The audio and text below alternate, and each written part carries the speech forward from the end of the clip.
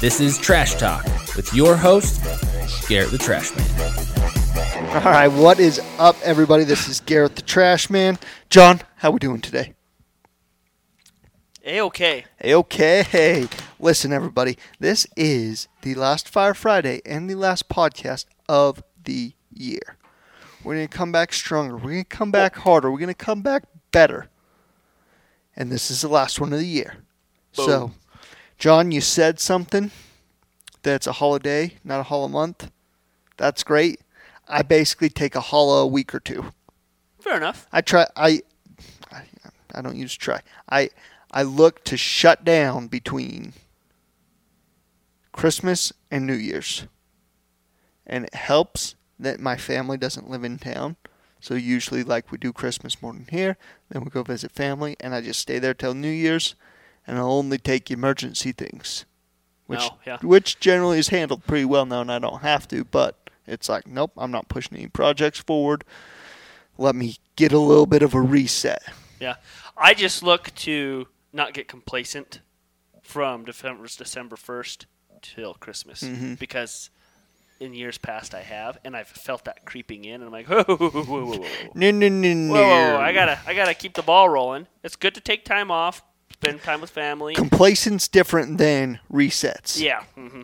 And, everyone each to their own, but man, I really enjoy resets.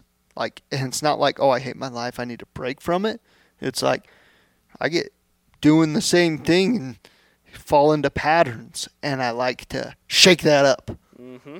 Like an old snow globe. See if we can see Santa Claus. Because the snow globe's pretty when you look at it, but it's prettier when you shake it up. That's right. Oh, what an analogy. Jeez, John, Boom. dropping knowledge bombs. All right, dude, let's just roll into this Fire Friday. You want to go first, or should I go first? Dude, it's your podcast. You do whatever you want. All right, well, then I guess I'll go first. And this is what I got to say. There's been times in my life where I have approached learning and growing from such a, tactical, epistemological perspective that there was less learning and growing happening.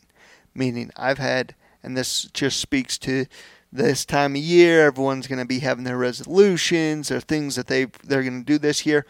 And I've had times where it's like, all right, I'm going to read all these books. Books are great. I love books. You can learn so much from. And I've had years where it's, oh yeah, I'm going to read all these books. And that's all I focused on was getting through X amount of books, 2 books a month or whatever it was.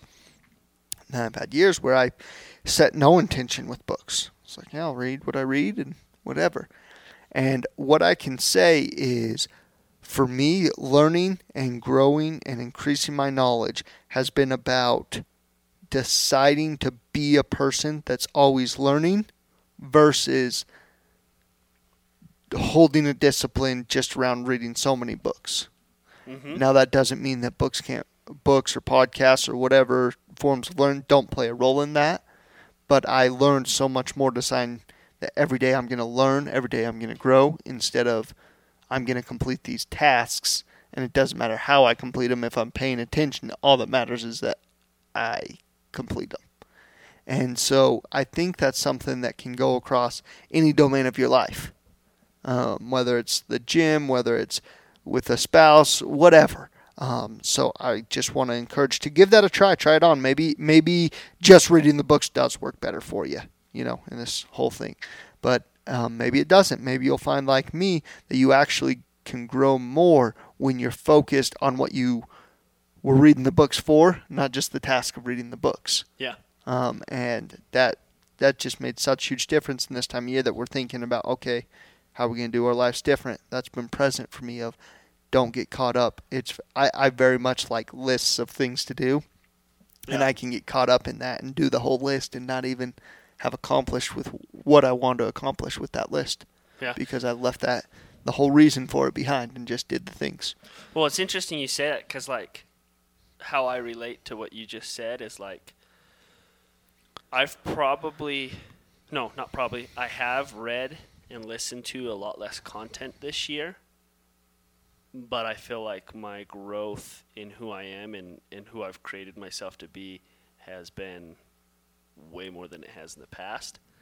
And like, for example, like with this time of year and resolutions and, you know, planning and all that, like I really haven't even sat down and done my next year planning, but the clarity I have for next year is so much clearer than it's ever been. That's awesome. If that makes sense. Yeah, sure does. And it's because like I know what I'm doing and like I know what I want to create, and just because I haven't written it down on a piece of paper yet, like doesn't mean I don't have a lot more clarity for what next year is going to look like than I have in years past. Yeah. So, it's good stuff. I like it, dude. Well, you kind of ranted there, but do you have any more to say? What? I do. I was thinking the last about day about something that just has created a really incredible experience in my life over probably the last 5 years. Yeah, I'd say the last 5 years. And that is just striving and being in the process of being self-aware. Like self-awareness has brought about and helped me create like so much of what my life is now, and I'm so grateful for that. I'm not saying that I'm like Mr. Self-Aware. I am not. Like it's a process. There's lots of work to be done around it.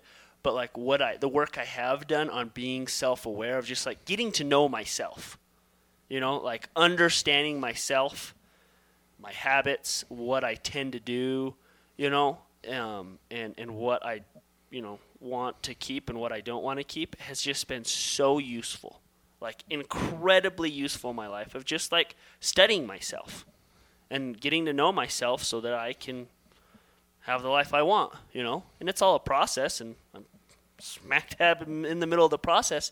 But that just kind of came to me of like, man, I'm so grateful that I can continue my relationship with myself.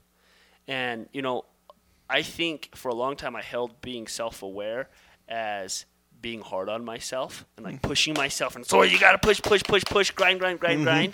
And it created a relationship with myself where like I couldn't ever be good enough for myself. Yeah.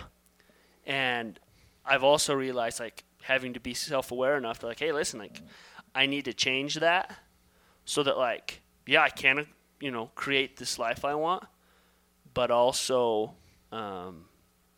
like be cool with myself. Like, hey, dude, like, yeah, I'm up to things. I'm moving and grooving, but I'm good with myself. And like, that's definitely a big process of like, hey, listen, you've got to figure out where that middle ground is for yourself and figure it out. And self-awareness of like just being intentional about being self-aware as much as I can be. It's never going to be perfect. And I'm once again, by no means someone who's super self-aware. No, I'm not.